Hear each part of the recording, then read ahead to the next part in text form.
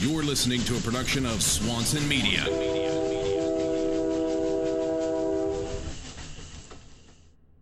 Hey everybody, this show is brought to you by Kingpin Tattoo Supply. You can check them out at kingpintattoosupply.com for all your tattoo supply needs. They have the best products on the market, from needles that I've talked about before to stencil solution to all your tattoo shop supplies. For 20 years, Kingpin has been around making sure you, the artist, have what you need to do your job. In an industry that is constantly changing, guys, hit up Kingpin. They are solid. They're not going anywhere, and they're going to make sure that you have the right stuff. Make sure to order from Kingpin today. Visit kingpintattoosupply.com or call them at 888-299-5675. That's 888-299-5675 or kingpintattoosupply.com. Kingpin Tattoo Supply, for the artists since 1996.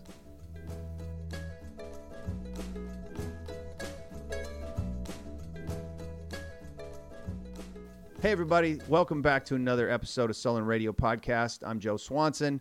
My guest this week was none other than world traveler Boog. It was amazing talking to him. He has a great perspective on the industry. We talked about his history in tattooing. From a very young age, he was influenced by Chicano art and tattoos coming out of prison on his uncles. And we talked about a time when he was depressed and he created his first book, From the Streets with Love. And we also got into his world travel, how he stays inspired, and what he's trying to leave as a legacy. So this is Sullen Radio. I'm Joe Swanson, and this is my talk with artist Boog.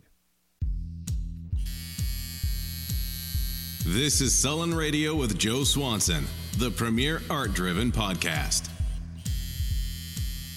Hey everybody, what's happening? This is Joe Swanson. Welcome to Sullen Radio. I'd like to welcome my guest today. I'm very honored to have on Boog Star, man. How you doing, brother? I'm fantastic, man. I just finished a humongous sleeve, and I'm still exhilarated, you know, like that feeling when you get, like, after, like, not only a tattoo, but, like, knocking out a sleeve. It's just, like, I'm kind of addicted to that feeling, you know? I do know. Yeah, man. It's, you know, one of those things, you know, everybody's seen on Instagram, you know, there's these draw-on sleeves, these draw-on bodysuits that you knock out all around the world. Talk about your beginning, man, your beginning of tattooing, because a lot of people think, you know, those things come easy and they come quick, and they don't realize how long guys like you have been doing this thing. And you've developed those skills. Talk about that early time of tattooing, man. Actually, before any of the industry and any of the BS the industry has to offer and all of that stuff, I was at peace. Like, I was the only one that I knew that tattooed. So even as a child, like, I had seen, I was introduced to tattooing at an early age with my uncles and my grandfather. He had the Merchant Marine tattoos, and so when he would lay around on the floor, I would see his tattoos, the Sweet and Sour, the Cupid dolls, and then uncles would come home from prison with fresh ink, and, like, I was just drawn toward it. I was fascinated by tattooing, and even at a young age, I remember wanting a tattoo.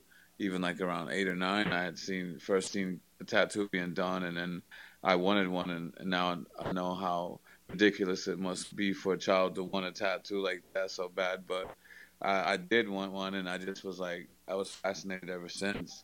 You know, I did all the little did, and then, like, dabbled on myself, like, you know, on cousins ever since around 12, you know, 11 and 12, poking my cousins with the needle and thread, and then got introduced to a home prison gun, and I've never been to prison, nor do I want to go, but that was my introduction to tattooing. It was the homemade prison gun. A guy came back from the joint, and he gave me the get if I would tattoo him, so I did, and then the rest is history. As far as that goes, I would in the early age, you know, my flash of reference with tattoo magazines. There wasn't anything like it was, so I'm just like, I would go to people's houses and just, like, hear, like, I was such the ultimate scratcher. You know what I'm saying? It's like, I was just like the epitome of scratcher at the time, you know. When did that flip? When did you begin to? Was there a time when you remember it clicked and you said, okay, hey, I want to take this to a more professional level. There's better equipment. There's, I want to do it a different way. Well, once again, like that was the only tattoo world I know was that little like homemade machine, and I tattooed for 10 years before I even got into a studio. So I obviously knew that there was that the tattoo industry, but at the time, then when I was introduced to this art form, it was predominantly a biker ran business, So they was at the back in the day. They wasn't trying to hear it. You know what I mean? I had the door slammed in my face many times, and back then it was a little more raw. They'll tell you to get the f out of the shop, and like you know what I mean? Yeah. That type of thing. It was just it was, but I was still like excited by it. It brought excitement and joy into my life. The art of tattooing, and I didn't even know it. And it was just like I was just always happy when I tattooed, and I I just tried to get my feet in the door, and I was trying to get my feet in the door, man, and what it wasn't happening. So I kind of existed on my own. I just whoever wanted to get tattooed, I just kind of figured it out. You know what I mean? Yeah. People would bring me envelopes or handkerchiefs from the joint, and I want this done and that done. I'm like, bet. So my introduction to tattooing art was all of the prison art, and that's the reason I fell in love with it. It's just the stories behind it and passion. It's mainly the passion because most of that prison art is done like it takes time. Somebody sat there and just took however long, however slow they were, or whatever, just days, weeks, I don't know. And it's like in each piece, in each image, it tells such a beautiful story. And I fell in love with that Chicano art at that time in my formidable years before I learned about anything to do with mainstream tattooing. I was in love with the prison art and the homie work as what people refer to it now. And so I didn't know any better. And then with the help of with teenage magazines and just that, I don't know, it was just such a beautiful raw art form even then, you know. Mm-hmm. So that was my introduction, and then later on, only was decade later that I actually got into a shop, and then I did everything proper. Went to an apprenticeship, and then I learned about tattooing from the way you're supposed to. I just paid my dues. Mm-hmm.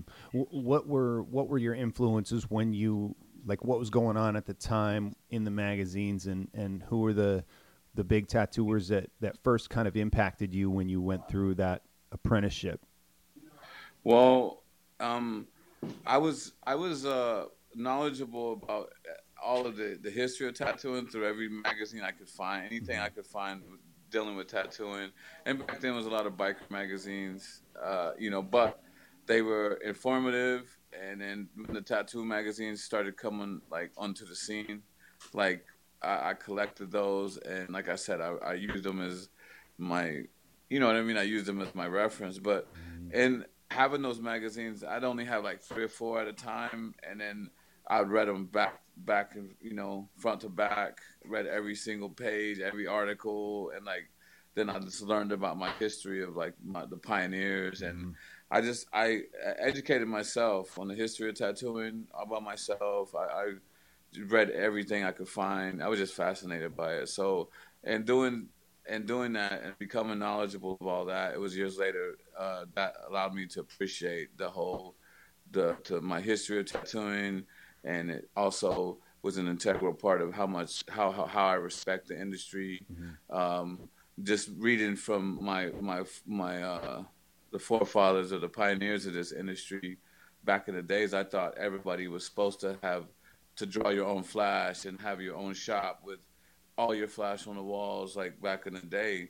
And so that was my introduction, and that's where the flash comes in later because I thought we were all supposed to do this. You know what I mean? I thought we were all supposed to give back, not just take. The way kind of the stat quo is now is to take, and not to give anything back. And that's kind of like we're doing to the earth. You know what I mean? We're not replenishing trees or just not even contributing back. I don't think you're even counted unless you contributed back. Mm-hmm. Unless you contribute back to the industry for the growth of it and the evolution of it, and not just pimp it out, so to speak, but to actually plant some trees Mm-hmm. and plant your own tree of you to make your mark in it. You know what I mean? Just Yeah. like sign the wall and just be like, listen, like I'm playable. You know what I mean? Yeah. I Well, want to be a part of it. you bring up two things that I do want to talk about, and that's the Flash, man, because your book, that 250 page or 200 page, however many page it was, book Yeah. of Flash sheets, it kind of came at a time when, I mean, it was one of those first that impacted me, where it was like all of your art, but it was like street shop selling stuff, you know? I mean, it was lettering. Right. It was like, you know, I worked in a shop in Vallejo, California, and it was, I mean, we lived off that stuff. It was wonderful because people would come in and they said, yeah, I want this or that. And, you know, you could say, hey, take a look at this book. You got to find something in there that you like. And I mean, it was amazing to see that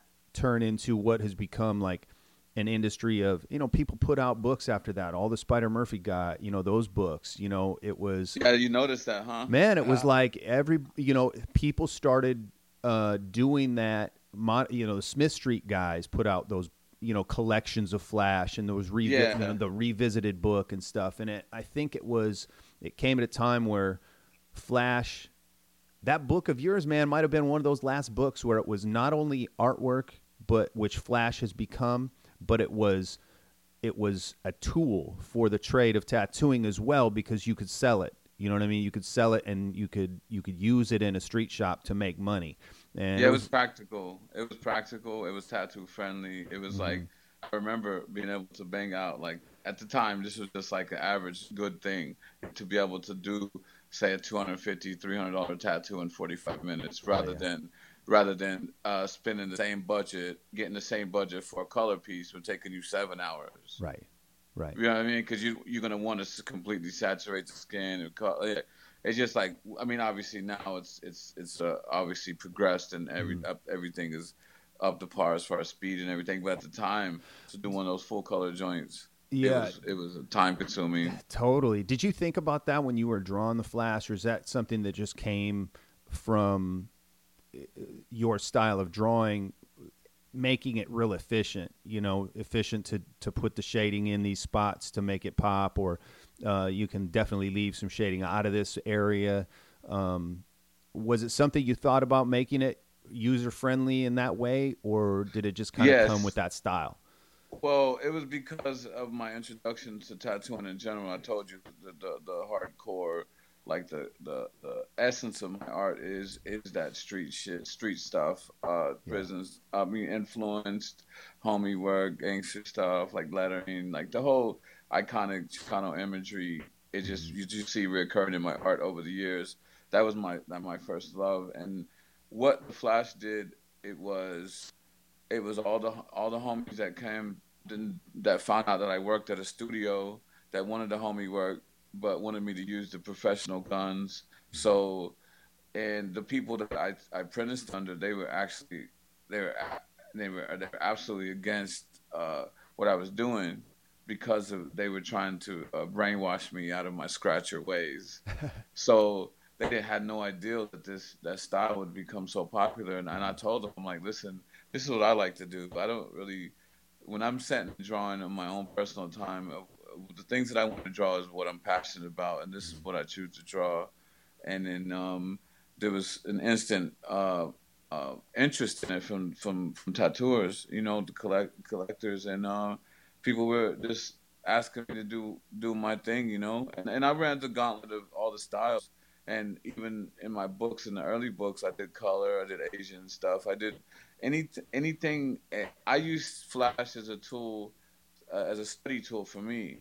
Any style of tattooing, any genre that came out that was hot, I would immediately do a 5 sheet, 10 sheet set of Flash, and employ all the little things that made that style dope in these sets of Flash. So I'd have 5 images on a sheet times 10 pages, and by the time I finished the set, I was able to like do, when negative space was coming through, I was able to like practice that. I was able to, you know what I mean? I was actually studying. I was I was educating myself. I was teaching myself the aesthetics of a tattoo design.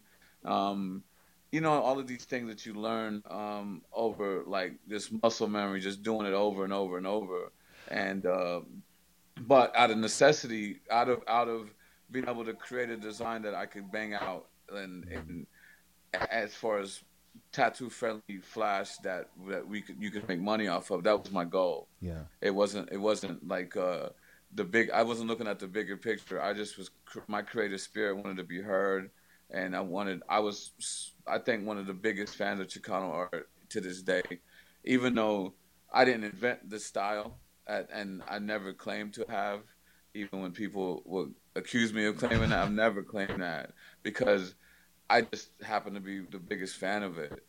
So, and there wasn't at the time there wasn't a lot of it, so I had to create it. Yeah. So I wanted to see so much of that style of art, and just simply wasn't out there. There was no transition. There was no like buffer or whatever between where from the streets or the garages or the penitentiaries to the mainstream. Mm-hmm. And I think from the streets with love, I kind of commercialized that where I take the brunt of the blow and I go ahead of everybody and be ridiculed for it, and I'll just take the licks for it and all the negativity that came with it, and and all the frowns and the look down upon and all of that. I just ate it up. I swallowed it. It just just rolled off my shoulders. But I knew I was onto something because I liked it. I didn't really care what anybody else thought or did, because at the end of the day, if anybody wanted to have any input in that on the way that style was documented, they could merely have done their own book. They could have done it too. Right. So they didn't do if you don't want to do the work, then you don't really have a right to say anything. Do something about it rather than judging me for how I try to document this beautiful art form. It's cool that when you were kind of coming up and through that time when you were developing those, those flash sheets, and you had those other styles of tattooing that you kept seeing that were hot, and you would do flash sheets of those as well. And what you said, it taught you you took the great, the things that worked in those particular styles and you added them into your work. And I think now that's the history and the hard work that you've put in that allows you to post up on Instagram a picture of a full 2 sleeves and front torso that you're doing over a handful of days. And you know how to do that because you can draw that very efficiently and work efficiently, and you've put that time in with design, and it's really cool, man. It's really cool that you're not closed off to other particular styles, even though they don't maybe resonate with you as much. You're gonna find what's good in them by doing it. Right. What I recommend to artists, even to this day, that want to educate themselves, they want the problem. I don't say the problem, but a problem that the new the generation. I've heard them referred to as the rotary generation, but I'll call them the rotary generation. Like, and that just like umbrellas everybody that I'm referring to, and it's like people want to be instant fame, like instantly popular tattoo. They want to be one of the, you know what I mean? Everybody loves that feeling to be popular, and everybody wants to be the hot new thing, and everybody wants to get dope overnight. And I always tell people that it's a lifelong thing. It's like a drop in the bucket, like it's like a bucket, and it's like each day that you live and each piece of art you do that day, each tattoo, each flash piece you draw, or even book, there are just merely drops. And over time, you know what I mean, you keep putting drops in the bucket, they will fill up, but it takes years, man, years and years and years. And even then, it's like, I mean, you can get instant fame and get popular overnight, but it'll be shallow. It's like when people start like unlayering your stuff and like opening up the books to see what you're really about, it's shallow. It's just like, oh, you got popular on Instagram because, so, you know what I mean?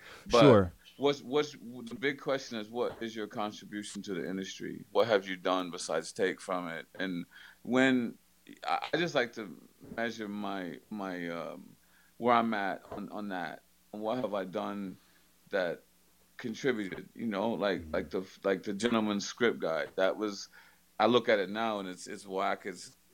But at the time there wasn't nothing like it, and I was just like, all I wanted to do was help.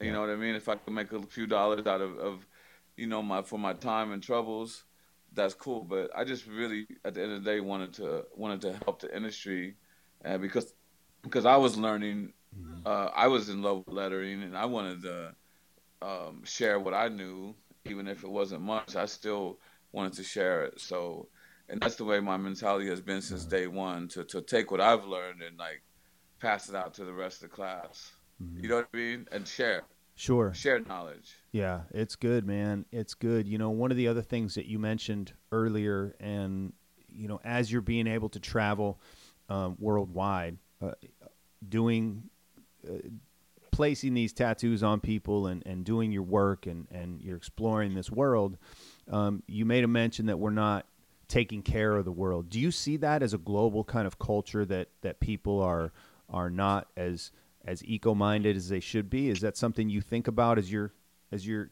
taking in the world in your travels? Yeah, yes, because I think for my children's future, but it's not just it's also the earth, but it's also our industry. You know what I mean? And I use that analogy as that because that's the best way I can describe it, of how detrimental it is to the whole earth, Hmm. and through the whole our whole industry Yeah. on a global scale is what I'm saying. It's like, um, I actually methodically broke down the whole planet and each section of the world, their convention circuits. So in 2012, I went around the world completely, 5 different times, and in these times, I started establishing myself in certain parts of the world. And so I would go when it was winter here. I would go down to Australia, New Zealand, and hit their convention circuit because it's summer. Then I would go to the Asia. The Asians. The Asian circuit is a little tricky and weird, but I'm actually able to infiltrate it and have a good working relationship with them. With Europe, obviously, that's the no-brainer. Europe is just like the States. They're very open to they're with it. You know what I mean? They're very savvy and very knowledgeable of who's who and what's what. So Europe is always good. I just recently started going to the Middle East, which is kind of intense. And I started going to. I think I'm the only first one to start to go to Dubai and tattoo. I'm starting going to Dubai and tattoo, and so How was that, Greece man? and Cyprus. Talk It was about scary. It was scary. how did you decide to go over there and make that part of your traveling, and talk about the experience about being there. Well, when I did my round the world trips, if you're coming from Australia or if you're coming from Asia, I've learned how to travel the world rather inexpensively. But you also have to be willing to fly like Vanilla Air or Aerofly. Like you have to you'll get a cheap ticket, but you may have to go to Turkey, then to Moscow, then to Middle East, and then you know what I mean, and bounce around, and then to your final destination. And I'm cool with that because, but coming through the Middle East all the time, I'm just like, man, the culture is so it's completely different. It's definitely they make examples of the Western world, but there's still people there that have a broader like uh, like I don't know mentality of the world and more welcoming of Western culture. So there's people over there with lots of money and they're willing to make it happen. And I just happened to tap into a couple people that were one they you know what I mean, they were living in Dubai that have been getting work. So I think it was just natural that I got asked to go over there. So I jumped on it, and Yeah. then I don't know. Dubai is crazy because it's everything is so strict, and I don't know. It was just intense the whole way. Like I didn't want to be the first one to get locked up for tattooing in Dubai. You know what I mean? So I had to Was that a I, real threat to that? Yes, like definite. They don't play over there like any public displays of affection, holding hands. Like they're just. I mean, it's once you go to Dubai, it's not as once you pass the border and you're in, then you're kind of on your own. But they're very. That's the future over there, man. They're on top of the game. Like when you go to the airport, it's all retina scan. It's all like they know where you're at. You know what I mean? They're on top of their stuff, man. So I wanted the whole world I wanted to feel what it's like to tattoo it in the whole planet. And so Dubai was one of those places, and next is Moscow and Rio de Janeiro. And that's my next two countries that I'm yet to establish that they're on my list this year. Man, is there some place that's on a bucket list that you think, man, you haven't gotten there yet? It's probably not on the next few years of traveling, but you said, hey, someday I'm going to get to here. Well, most places in the world I've already hit. Obviously, I didn't do what like Lao Tuttle did and tattooing like 7 continents, but wherever there, because I also have to be practical. Like not only am I actually going to go tattoo that, I'm actually trying to go try and get 10 or 15 stacks on top. Right. Actually, of practical hustling. That's what I'm trying to say. I had to make it work, and it's not really vacation. I'm actually out there to try to get it. Yeah, absolutely. I mean, it is a business, for you, and you're. Yeah, I think that's what's lost too. Some people just see, they see the nice coconut drinks being, with umbrellas being held up, and they see the great food, and they think that's all you're doing. They don't see that 10 hours of tattooing, or that 2 straight days of tattooing that you were hunched over, a makeshift station. So. Right. I actually have to embrace where I'm at. I have to live within the moment. So if I have to get on the plane and travel 20 hours to tattoo, be held up somewhere, even if it's a mansion or whatever, you're still sitting down, just like you described. You're still sitting there in your own mind, and you're trying to focus, and you're making do with the conditions, and you trying to adapt at the same time. Let your creative spirit scream to do your world class art, what they've flown you over for, and like perform and give them that larger than life and like you just make them, especially if they drop in 10,000, 15,000, 20,000 on a tattoo. You just have to be that. They don't want average. They want exceptional. They want over the top. They want book star. You know what I mean? And like I give it to them, and doing so, my creative spirit doesn't even know that it's. You know what I mean? All they wants to do is just create, and it's like, oh, Boog, where you got us today? What are we in Dubai? We eating, like, you know what I mean? Yep.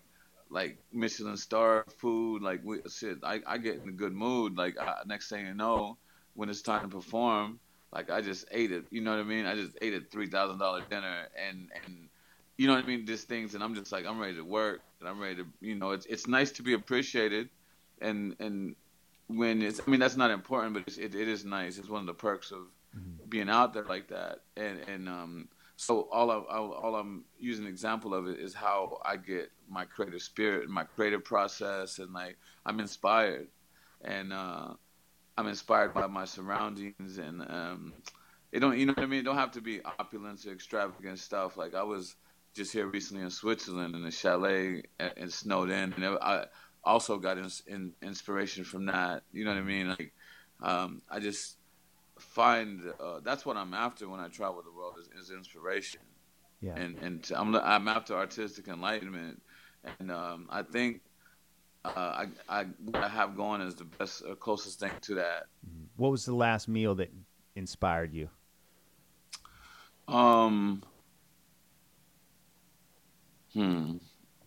Obviously, everybody knows I'm a Benihana fanatic, so I'm always at Benihana's. But I think,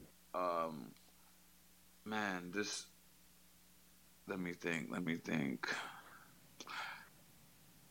Okay, in Switzerland, they have these big barrels of cheese, and then they hollow out a little bowl, and they bring like risotto out, and then like they shave the cheese off of the thing, and that was like definitely not a healthy meal. But what it did is like I'm eating it, and I'm like a tear on my eye. It was so good. Like I was just like, man, this is the so bomb. And I'm just like, wait a minute, I'm out here. It's like, damn, I'm in Switzerland. I'm up in the Alps. I'm over here eating like the risotto out of the cheese type thing. And I'm just like, so I'm just like, man, that really made me. I went back to the chalet, however you pronounce it, and I did a sleeve, and it just was just like it put me in the zone. So um, everything, all my creative stimulus is affects my tattooing, whether it's negative or positive, you know. So over the years, I find out how to strain it to take out the negativity. Like if I'm doing like a female, I don't want her boyfriend standing over me, looking over my shoulder, making me feel some type, like, you know what I mean? Like I just like, man, I'm really trying to create some beautiful art here. I don't need anybody's negative energy around me. So that's one of the reasons that I love tattooing in a like nice hotel where I can order my room service. I give my client my undivided attention, and nobody's around that I don't need to be around. If they're not getting tatted, if they're not, then let me do my thing. Let the customer have me like all to themselves. And if they want somebody in there, they can bring somebody. But I just don't want any negativity. That I don't want anybody's negative energy introduced to my tattoo session. You know what I'm saying? Yeah. So Yeah, you got to be upfront with that too, you know, like you said, and you have to create that environment. You know, you're putting yourself in predictable situations when, you know, you're putting yourself in a hotel room and you have those rules like, hey, I want to keep this positive. This is a creative process, and I've just been inspired by, you know, this shit. I'm ready to go, you know. And yeah. so it's, you know, you talked about another meal where you were paid some respects by some gentlemen in the room, and they ordered you a dish. This happened a while back on Instagram, but talk about that. Do you know? I was wrong. Oh man, that was amazing, fam. Tell me about that, dude. That was an interesting story to read and hear on Instagram, but I wanted to get the full scoop on it. Well, I had came from a round the world trip, and then I had came from Australia, and then I went to Berlin, and then I went to Amsterdam, my usual spots, and then I needed to decompress from these world trips, so I went to Rome just to eat. I was about to see my lady and before her birthday, and like I had so I just needed to decompress. I needed to go somewhere where I could actually not tattoo. I just wanted to. I did still tattoo, but I wanted just to eat some Michelin star food to just let my mind switch back into to just normal mode. You know what I mean? And just like leave the world behind and just let.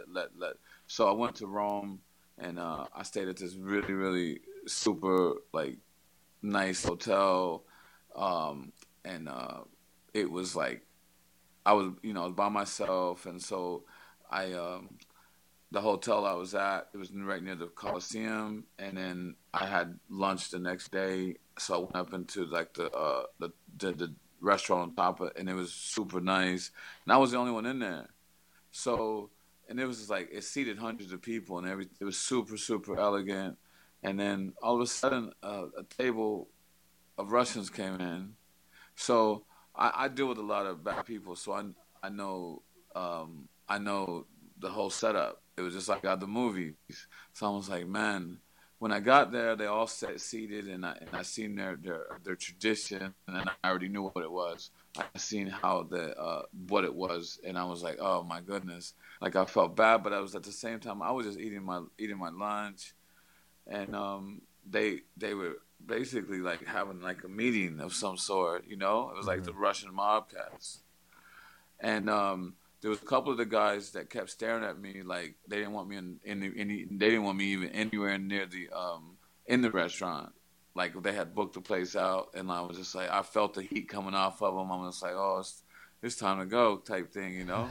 And so they see me minding my business, and I'm over here eating, and So they ordered like family style, where they big trays of like, you know, carbonara and all that. And so after a while, they would just, I could see them talking about me. I could see them just like, you know what I mean? Well, anyways, they just went on with their meeting, and they went on with their. It was one of those 2-3 hour lunches. You know what I mean? Uh-huh. Sat down with the they had the wine and all of the vodka and all that, and then after they started getting a little cheery and festive, I just got swept up in the magic, you know, in their lunch, and they invited me, and they offered me, you know what I mean, basically eating out of their plate type thing. And that was just so cool. And it was just like, people won't believe me if I told them, you know. Before Instagram and before Facebook, I would come back with all these amazing stories, and everybody was like, yeah right, Boog. So I'm just like, okay. Now with Instagram, at least with that, with social media, it's like, oh, that he really was just there, or he really was just there, or he really did do that. You know what I mean? So I was like, but that was a really dope lunch that I had, and the experience was dope. Just to be next to the lion's den like that, and you know what I mean. Not really. I mean, I know how to act. I've been tattooing a lot of bad people for most of my life. Like, I know how to act around serious dudes. You know what I mean? Mm-hmm. So that's one thing I do have learned up from traveling the world. The more that I travel the world, and the more that I see, and the more that I learn, I know just to keep my mouth shut. You know what I'm saying?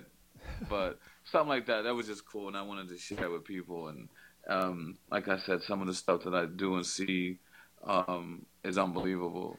It's crazy now that we can share it, right? Just like Yeah, instantly, boom, everybody, all the 100,000 followers or however many followers or 5 followers that you have can now see that plate of carbonara in Rome that Boog's yeah, eating, or, yeah.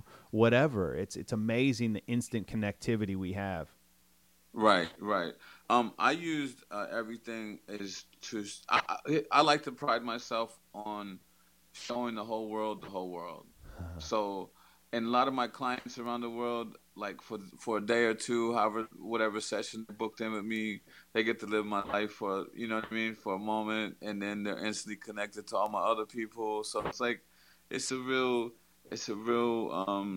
I love my client base, and I mean, I love my clientele. They become a family, friends, close friends, you know. And if you're on the other side of the world, and somebody gives you that home feeling, then that's the type of people that you really kind of need to, you know what I mean? Hmm. Keep close to you, and never let go. Yeah. You know Is what I that, mean? man, that that brings up something in my mind, the balance between family and being at home, or that's, that spot where you may have family, and then creating that around the world. Is that something that the reason that you can kind of balance that, it seems pretty well, being home, you have children, you're about to Yes. have another child, like, Yes. and then traveling the world because you've made homes in these other places with these family and these friends that you tap. That's exactly it. Like, my reality now is the whole planet. The way some people get up and go to work, or they have their little circle. They may go to the gym, then to work, and then to whatever they do after work. Like, that's their reality. My reality is getting up, going to the airport, going to another country, and get off the plane, and start cracking with these tats. And then when I'm done, go eat like something new, and like, but I mean, that's my job. You know what I mean? So it's like, I've uh kind of, it's all by design. It's Mhm. all like from years and years and years of wanting it to be like this, and actually manifesting it from my daydreams of like, because I used to tell myself this, not just people.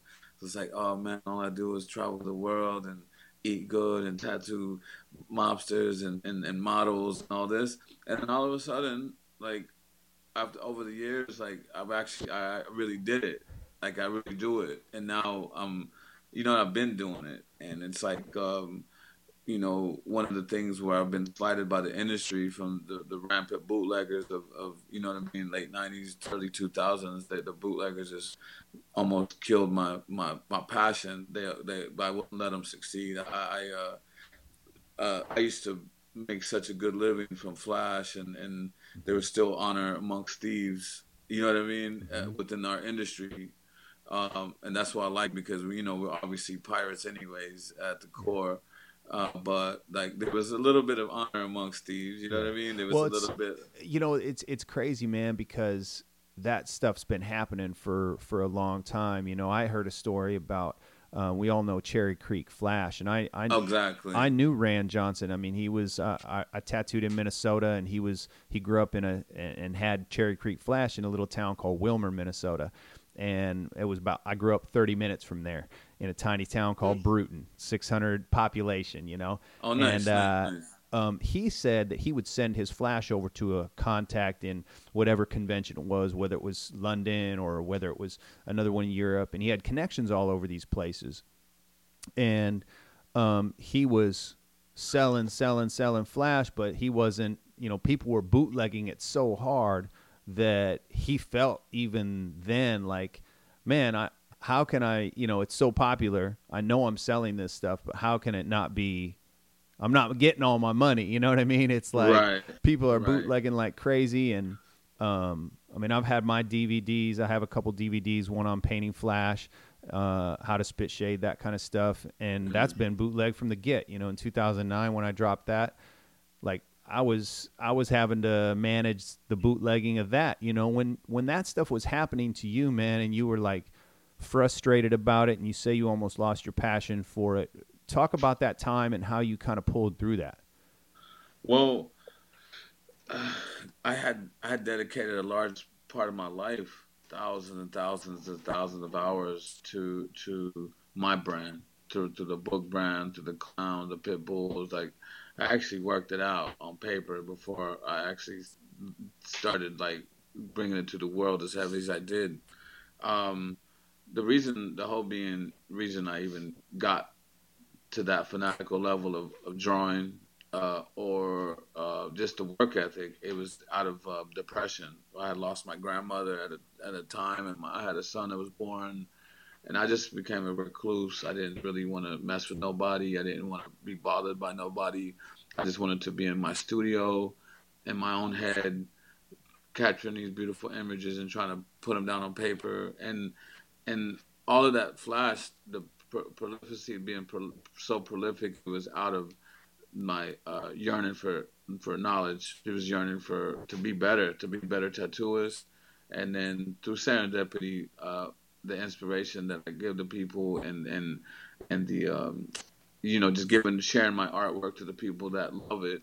I just that was a beautiful plus, is to be able to inspire people, and for people to I have dedicated supporters that love my movement and love what I stand for, and so it's for those people that I stay in love with tattooing, and you know what I'm saying? It's but at the time my work ethic and everything came out of me fighting depression, and I was happy in my little bubble when I was creating art. I couldn't be touched, I couldn't be hurt.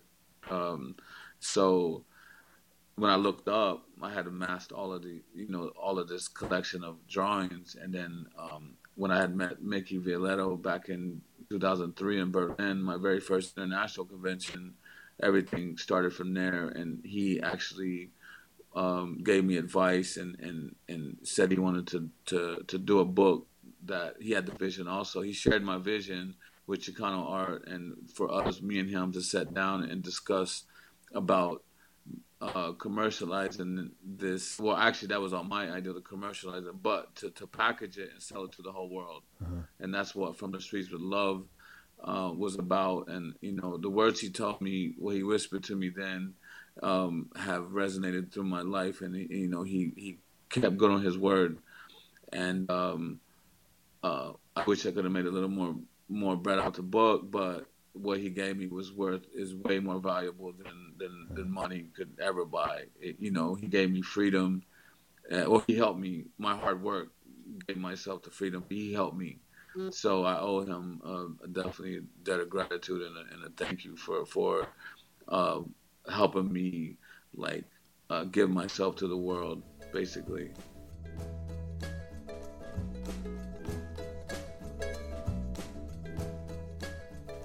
Hey everybody, remember to check out Kingpin Tattoo Supply for your next order. Any tattoo shop supplies, including needles. You can get super liner needles, round liners, bug pin mags, which I've been using and I really like, round magnum shaders, extra tight liners for you fine line freaks, the best quality needles at the best price, used by some of the best in the industry. Make sure to check out everything that Kingpin has to offer at kingpintattoosupply.com, or you can call them at 888-299-5675. Kingpin Tattoo Supply, for the artist since 1996. Well, I hope you're enjoying my talk with Boog. It definitely was an interesting talk for me. I really enjoyed it. A lot of insight, a lot of inspiration. So continue to enjoy. This is the rest of my talk with artist Boog. It's cool. It's cool when you were able to connect with guys like that. You obviously had a connection with him, and you both were inspired by each other.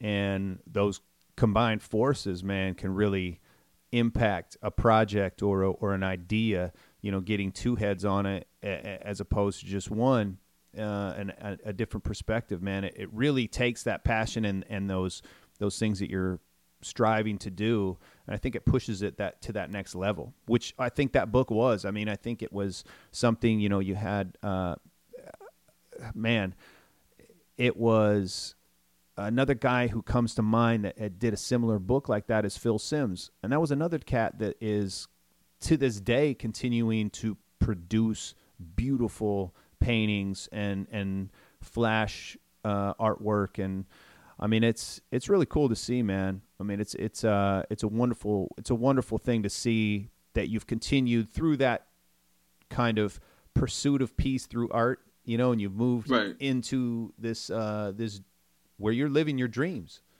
Right. I actually, the best way I can describe it with the planet right now is I am Neo in the Matrix, fam. I literally, whatever my mind conjures up, wherever I want to be in this world, whatever I want to be eating, I just send out the energy and it happens, fam. Like, if I want to be in Tokyo tomorrow, my process is I'll send an email and my email will return with a ticket, itinerary, and blah, blah, blah. You know what I mean? So I'm just like, it's that easy for me now. Is simply just a nod, like, what's up? Like, yeah, ready for me? And it's like, bloop, bloop, bloop. It just all falls like dominoes at this point. But, the process was long. But now that it's like that, it's like there's times where my biggest dilemma of the day is, where do I want to be in the world? You know what I mean? It's like, if I'm already out in the world, and it's like these guys over here, like, oh, we got like 20 grand between the three of us, or for like 2 or 3 days work, and you know what I mean? I'll hop to the other side of the world to go get it. Yeah. You know what I mean? I'll go get it. Like, it's not gonna, you know what I mean? So a lot of people can't move like that. So I've took away like the fear of all of that, and like failure is not an option. Like, nothing's gonna stop me from bringing home bacon to my kids. You know what I mean? So I have it set up, and I get really, really bored real easy with a place, just because everywhere I go, it's like, oh, I want to live here, but then after like 3 or 4 days later, like, I want to go to Tokyo, or I want to go to Paris, or, you know what I'm saying? So it's like, and if merely have to just send out an email and be booked, or a post on Instagram and have 20, 30 tattoos anywhere I go, then I mean, you can imagine that power is like, it's like, I don't know, man, it feels amazing. It's almost like an exemplified version or an expanded version of what you did when you locked yourself in your room and you pursued artwork, but now you're locking yourself around the world. Your world's that room, and inspiration is outside there. It's not just in your head anymore. You're going to get it and then put it down, and it's almost the same, man. It's a pursuit of peace through art. It's funny that you touch on that, because that's the premise of my new book. The first book was called From the Streets with Love, when I was actually really in the streets, but I was really like, I didn't have no clue of what the world was and anything in it. I wanted to go, I had the wanderlust at an early age, but I never got to travel abroad. And so all that whole book was just me in my head, just me as a person. Like, if you want to know about Boog, or if anybody cares to know, they merely just have to look at From the Streets with Love. I pour my heart out into that book, like all the little broken-hearted teddy bears. That's me. All the, you know what I mean? All the Yeah. things that happened to me in my life. It's merely, it's right there in black and white. And like I know about being the king of heartbreaks. I know about all of that. So, when you see it in the art, the reason it feels so real is because it's me. It's my blood, sweat, and tears, and it's me, not being afraid to be critiqued. Because when you start putting out flash and stuff, people that are not qualified are going to critique it, and it hurts your feelings. I don't care what's in it. I know it doesn't, but it kind of just like, dang, man, like. You start, you know what I mean, questioning yourself and all this, and you can't let it, because you can't make everybody happy. It's not going to happen. You know what I mean? There's going to be people that love you. There's going to be people that hate you just because of the way everybody else loves you. Right. And I feel that a lot. Like, I hear this and that. I'm like, you never even met me. You don't know me. You don't know nothing about me. Like, just understand that there's nothing that's going to stop me from feeding my Lily and my children. Nothing's gonna stop me from feeding them. So, you know what I mean? If you're hating on me, you're just practicing. You're hating on the wrong person, because I don't care. You know what I mean? I'm still gonna get the mission complete. I'm still gonna go out and get the money for my loved ones and come back. So, the best thing to do is sit back and enjoy it, and root for one of us. Somebody root for us. You know what I mean? Like, somebody got to do it. Yeah, man. That's it's amazing. I really. It's exciting for me to see, you doing that. And now to hear the story about how you used to daydream about it, and you've put the practical work in. And, those projects, those meetings that you had with Mickey, and then those projects that were talked about, they don't come without work, and that's a thing that a lot of people get. It's kind of like what we talked about before. A lot of people get hung up on it. I've done this myself, as an artist. You have these grand ideas, but there's practical work that takes to get them to come to fruition, and you get caught up on the daydream as opposed to the work that's involved in getting the thing done. How do you stay practically towards your goal, man, and not get caught up in that daydream? The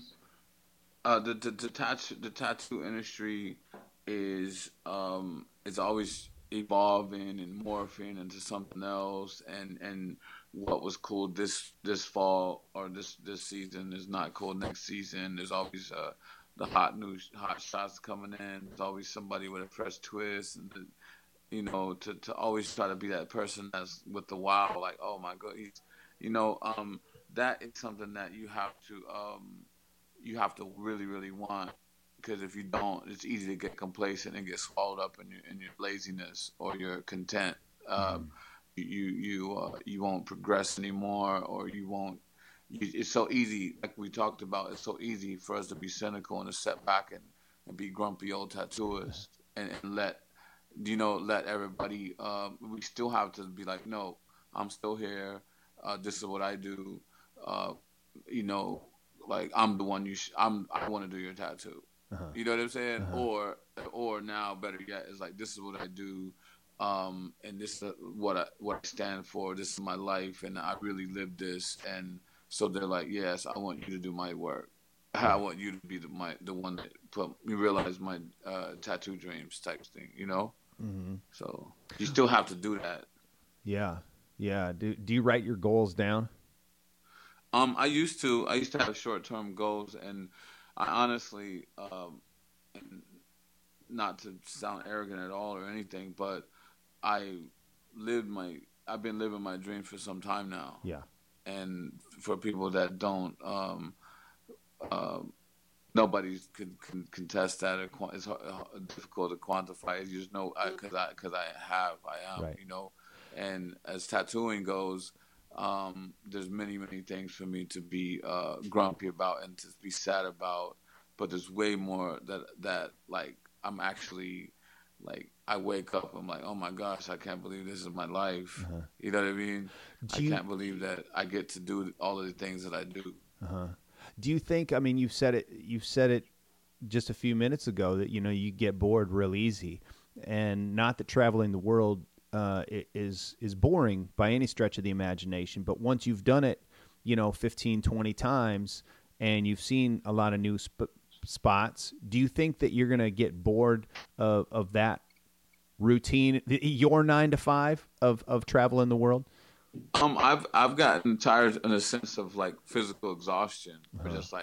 just like the grueling plane rides and the customs and like how tense it gets when you go through any customs and that whole process. Some days I will get up knowing I have to go to the other side of the world, and then I'll like in my head I'll run it through. I run the place through my whole in my head the whole way from the cab ride to the airport, going through like check in, the gates, going to the plane ride, getting off customs, getting scooped up, going to eat, then going to tattoo, then how much I could possibly make. I run it through my whole head, and then I'm just like, man, I don't really even need to do it. I've already went through it in my head, and like then you just gotta you gotta execute it. Mm-hmm. So, but at the end of the day, my I committed to my worldwide clientele, and I don't see it. I don't see it because there's people out there really means the world to them to get a book tattoo, Mm-hmm. and knowing that they could get thousands of other tattooers to do it, that they want to spend their hard-earned money on my brand, on my skills, and put their faith in me.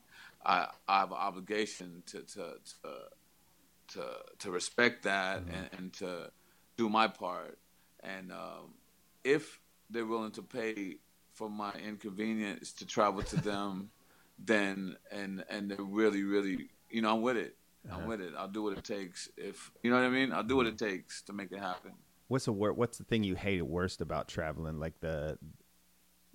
what part of it is it? The customs? Is it and how shitty is that? Like around the world, not just hey, I'm going into some of these major spots, but like going into Dubai or going into Moscow with I don't tattoo like. shit. I don't like. I don't like. I don't like SA, but I'm glad that they're there. I don't like. I don't like custom agents anywhere in the world. I mean, I do, but they just, they have that power to ruin your day. Mm. They have that power to like access to their country, and it's like I just don't like the that I have to feel so tense, Even when you Uh-huh. don't do nothing wrong, you still got to be serious and like I always just dress nice and dress like a man and just go through there and like just know that I'm not here to I'm not here to play. You know what I'm Mm-hmm. saying? I'm here for a reason. They ask me, I don't tell them I don't um, divulge information. I'm a tattooer. I'm an author.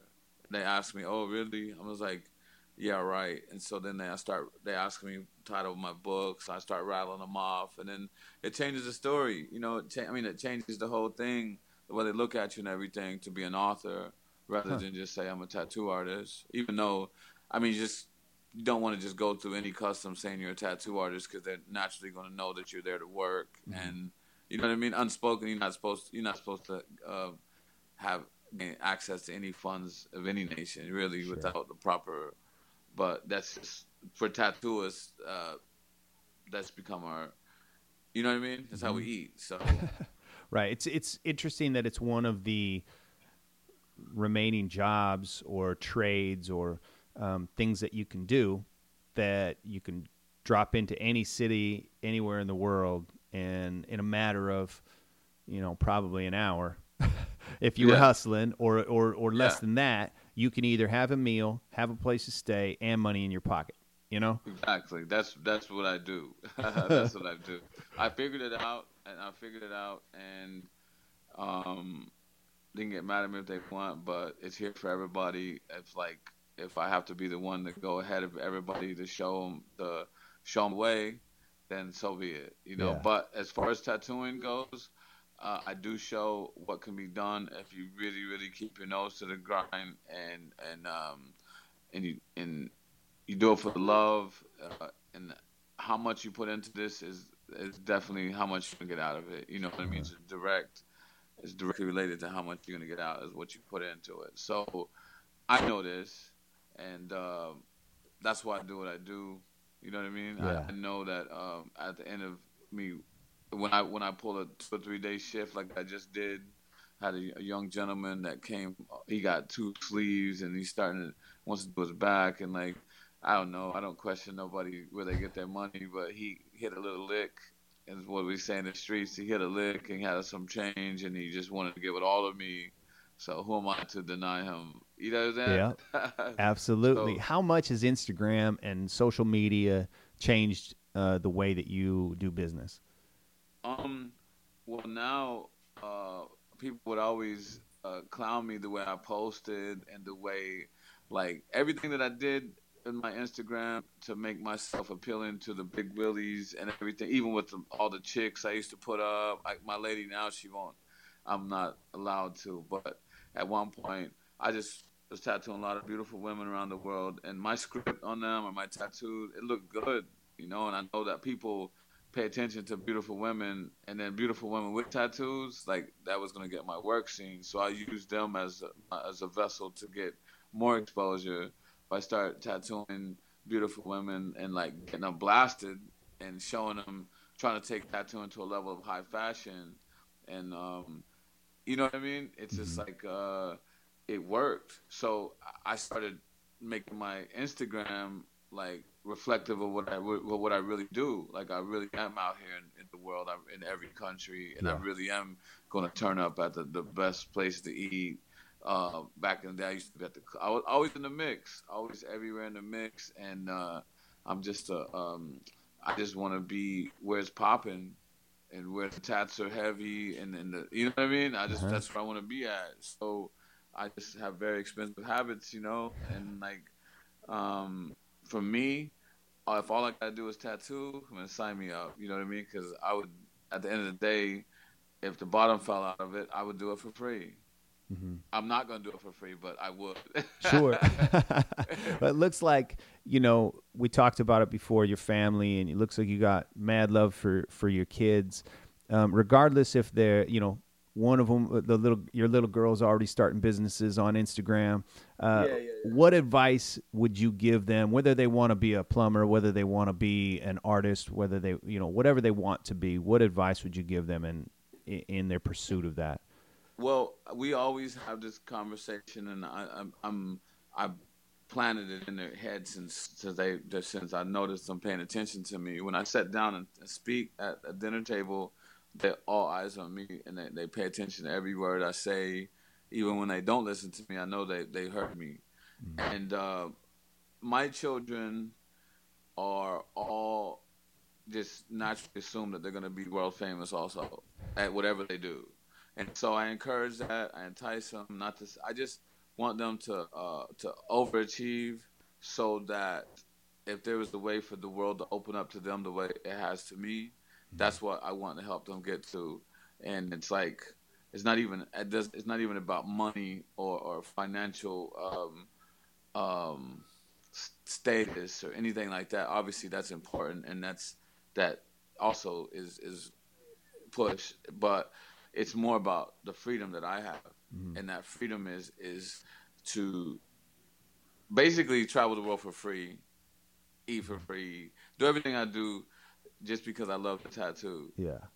You know what I mean? Just because I love tattooing so much, and I've endured so much from this industry, all the bullshit that I've endured, that I just kept quiet and just took it and took it and took it. It was like, wait, Boog, something's better, something's gonna give, something's Sure. gonna give. And before I knew it, it had already give, and it was just me, like, uh, having access to the whole planet the way I Uh-huh. do. Well, And because of that patience and persistence, man, you're right, able to take advantage of all that. And Who's got the best mileage plan on the airlines? Man, you know what? I used to try to keep up with all that, but now I became such like like a world traveler, but I've learned how to do it like inexpensively. I've been around the world for about this is no lie either, about 1,500 pounds, maybe like 2,200 US, like a Wow. completely around the world planet. Before, you were like, oh, you want to go around the world? It's going to take $100,000, and you would need this, and this. And realistically, um, I've done it for like 2 grand Mm. US, completely like 3 trips from Europe, then to Europe to Asia, from Asia back to the States, with 50 racks in my pocket. You know what I mean? Yeah. And just like be done. By the time I'm done, it'll take me 3 weeks to a month to get my way around the planet. But then when I'm done, like it's worth it. Mm-hmm. What's And, you know, what would be that travel tip then you would give somebody, man? Because you know what, you made we talked about the distinction between international travel and world travel, and if somebody, you got talk from guys like Big Mees, who was on the first show of season 2 of Sullen Radio, and he's doing more international travel and not as many shows in the U.S. Let's say a guy like that who wants to just start taking advantage of a worldwide market. What's the biggest travel tip? What's a travel tip you would give him? for Big Me's, I would say, he's doing great. Keep doing what he's doing. Like I've been doing this for many, many Yeah. years. He's chosen the right path. If I mean, it's just really the way to handle. Um, if you really want to get that international love, there's no point of being world famous if you're not actually going to these places and actually offering your services to them. And that exchange of knowing that they got you, like going to a place knowing you're good and you're earning crazy, and you know what I mean. So Mm-hmm. it's like you can limit to yourself to the amount of clients you get in your own respective geography, to your own city. If it's like, oh man, you should never be waiting around for tats. If never ever be waiting around for a tat. If you're waiting around for a tat, you're doing something wrong. You should be always drawing flash, always painting, always trying to. For me, I get the same artistic gratification of doing a flash design as I do the actual tattoo. Hmm. Also, although I want to execute it as a tattoo, I also like to sit down and draw that design. If I don't do it, somebody else will do it, or it will exist as a tattoo. Hopefully, Hmm. you know. Did your But love did your love of lettering come out of that love of that Chicano and street art as well? Is that where that initial thing came from, or how did you develop that love of and become the script killer? well, I've also my script used to be horrible, but and I've always back in the day when I was going to LA a lot, it was all the homies that had the nice handwriting that stayed busy, and I would always just like it was so elusive to get like a nice lettering job. But then when I worked at the studio I was at, nobody really liked to do lettering. And if you look at my early flash, my art has always been infused with lettering. And so when people would come in to get tatted, they were just like, "Ah, oh, lettering, give it to Boog. Give it to Boog." And so I'm just like, "Yeah, give it to Boog. Give it to Boog." So I just, in any tattoo studio in the world, people don't realize how many lettering jobs you do. People always come in to get something, somebody in love with, or the baby was born, or somebody passed, or Uh-huh. people got stuff to say. And so when you realize how many opportunities you get to do lettering, and doing lettering is one of the most difficult because your line work has to be immaculate. Mm-hmm. So it just teaches you like, you have to breathe, and some of the less forgiving styles, like the fine line stuff, the big gaudy stuff is like I shied away from that more for people were doing it more for shock value and everything, but there just wasn't any like finesse to it. So now you take some fine line and there's nowhere to hide. It's just Mm-hmm. straight. You know what I mean? Mm-hmm. Oh, So I know what you mean, man. I mean, I've been doing 20 years tattooing. I've done a lot of letters. I started doing them out of the Speedball book, tracing them all did. the Speedball book, and went from there, and then realized at some point, hey, people don't want just the same Edwardian script off of Microsoft Word, or they don't want that same Speedball thing. You can embellish it a little bit more. I took a Dave Gibson lettering seminar. As soon as I realized, hey, I need some extra, help, or I need to pursue this more, I took a Dave Gibson lettering seminar, and that taught me a lot, man. It was from then that I just then started to develop, and even now, man, talking to guys like yourself and talking to, seeing all the amazing lettering. Leo Famasino is an amazing lettering artist and does Polynesian work as well. Has been on the podcast. It makes me want to get better at lettering, Yeah. Well, it's now a beautiful art form in and of itself. Yes. And I applaud everybody that's helped the lettering movement. I was one of the I was gung ho, have been for years. Now I don't consider myself a lettering guy because it kind of just, I don't want the label of just a facet of what I do. Sure. I'm more of like 2 sleeves, your leg sleeve, half your bodysuit, and your back piece type guy, rather than, you know what I mean? And right. Infused with a lot of lettering, and that's what it is, man. I think it tattoos and that style gets infused. I mean, any real style of tattooing gets infused with some sort of lettering, and it's one of those classic things that it can make or break a tattoo too. You do a full sleeve and the lettering looks like shit. Well, that whole sleeve is tainted then, but if things, you can have the lettering that makes that sleeve flow better, and it just enhances it because it's done proper and it's done well. Well, shit, it's all the better then. I've as far as the script killer goes, that name was given to me in England a few years back. I really, really love lettering. I really do. And but I just was like more like a tattooist, because when people like, oh, you only do letters, this and that, I'm like, no. There's tattooers that only do letters. Sure. And to this day, I mean, thankful that in this industry now that you can just go around the world and do letters. My boys do it all the time.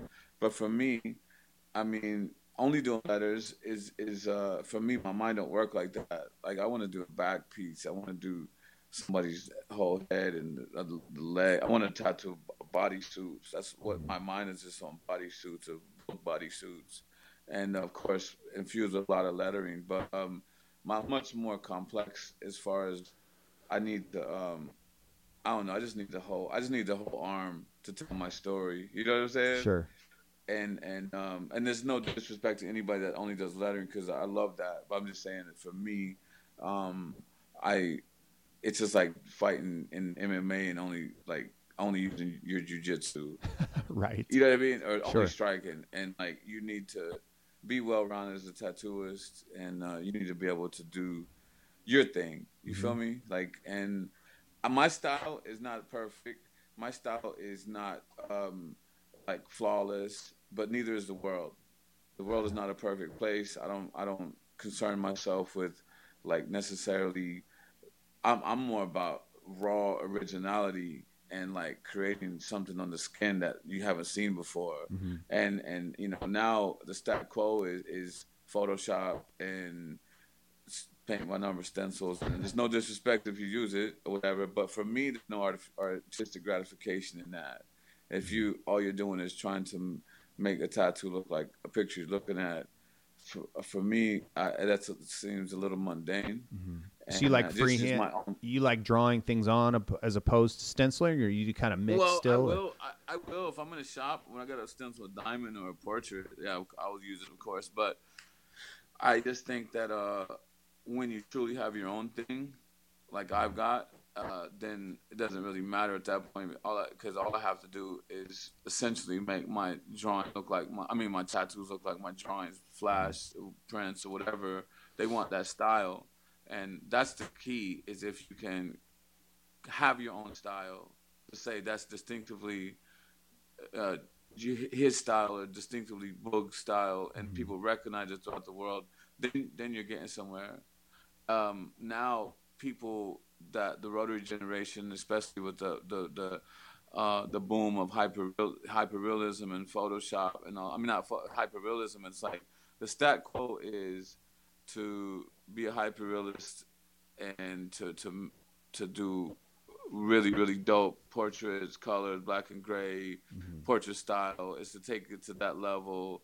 But then you get to the point where 1,000 tattooers could have done that same tattoo. You don't really know. It's like it's hard to distinguish certain styles out of the people that do hyperrealism because it's like there's so many good people, and it's like it's difficult to have your own thing out of that. All you can become is just a really great hyperrealist. But I just pride myself on having my own thing. I don't have to make my tattoos look like anybody else's. You know what I mean?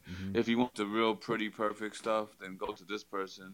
If you want the big hard body Japanese stuff, go like, you know what I mean? Right. People would do that, but for me, mine is more about originality and telling a story and trying to convey a certain feeling in my art. You know what I mean? It's to really make the person feel good about themselves. At the end of the day, we're here to please the client, and just to do the best you can to execute their tattoo the best you can, and the only person you have to worry about is making happy is your client. If the client gets out of your chair and is happy, then you succeeded. That's a good feeling, right? Yes. Where do you see tattooing going, man? As kind of a whole, I mean, you see different. It's got to be different. I mean, even as I'm asking this question to you, I'm thinking, well, he's going to think of it on a completely different scale than what I'm thinking of it on, because you see the tattoo industry in Australia, and you see the tattoo industry in Europe, and then Europe as a greater, you know what I mean? These little different regional spots. So where do you see tattooing, as best you can answer it, where do you see tattooing going? Well, what I used to think is going, I used to think I knew where it was going, but then it surprised me. It shifted. It'll shift every now out from underneath me. It'll leave me stranded. I mean, so that's when I have to reinvent myself. If I stay stubborn and then you'll stay where you're at. But I see it, and that's one thing. A couple years ago, I really pushed for, and tattooing reaching the level of high fashion, reach the level of high fashion.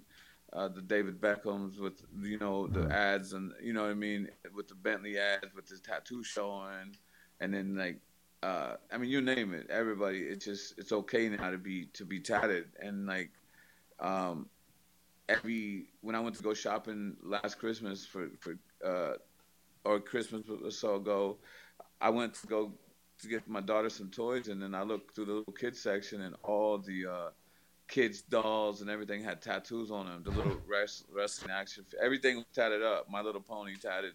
So, and everybody, there's people turning 18 every day. So this new generation is with tattooing, and I'm gonna be right there to catch them when they turn. You're ready to get their bodysuits. Like I'm there with my brand and be like, listen, yeah, you can get all these people, but this is what I got, and you know what I mean, like. Come spend with me.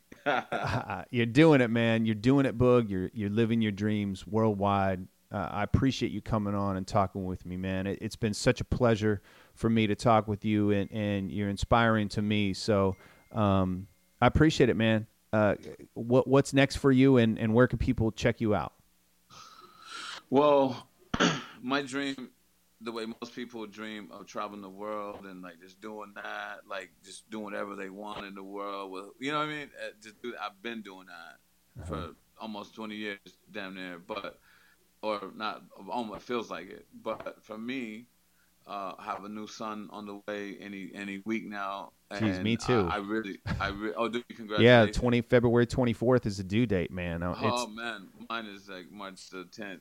Oh shit. But my goal now, my short-term goal is to finish From This World with Love. The first book was From the Streets with Love. The second one is From the World with Love. It's way more problematic and difficult because, like I said, explained in the first book, it was easy because I was in seclusion and in depression, so it was easy to stay on it.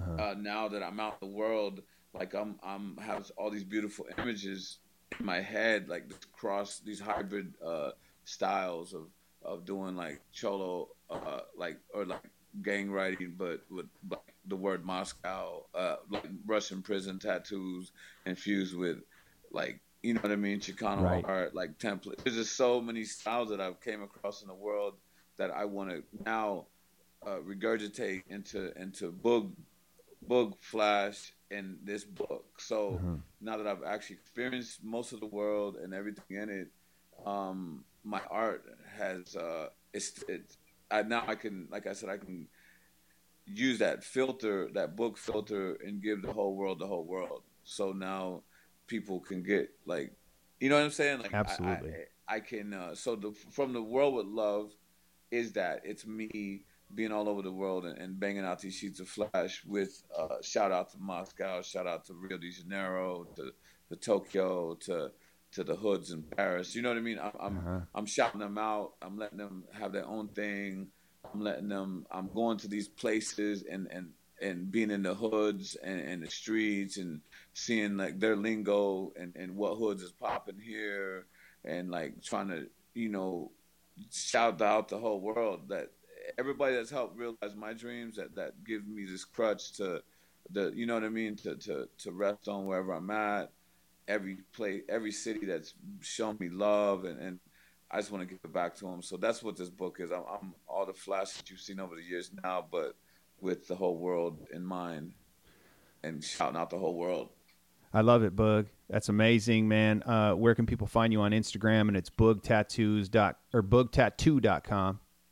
Yeah, well, its Instagram is at Boogstar, Boogstar at Boogstar, and then Instagram is Facebook is Boogstar De Niro, and then also Snapchat is Boog and Nelly. So I'm actually I stay active on social media because I eat off of it, and it's just I'm connected to the matrix basically. You know, I'm a game. I'm with it. I play along, and so you can always it's easy because now anywhere in the world I post up that I'm there, it goes down in the DMs. You know what I'm saying? I look in my DMs, got 6 or 7 tattoos, and right on the spot, and it's time to go to work. When I'm done, time to go eat something new, and you know what I mean. Yep. Until I'm gonna do this until I can't do it anymore, fam. I love it, Boog, man. Thank you. Thank you so much. And have a best of luck with the new baby, dude. Thank you. Keep in touch. And next time you're across the world, you want to chat, man, hit me up. We'll get you Definitely, back on man, Sullen Radio. Definitely. Hope to see you out there somewhere. All right, brother. Thank you. Thank you.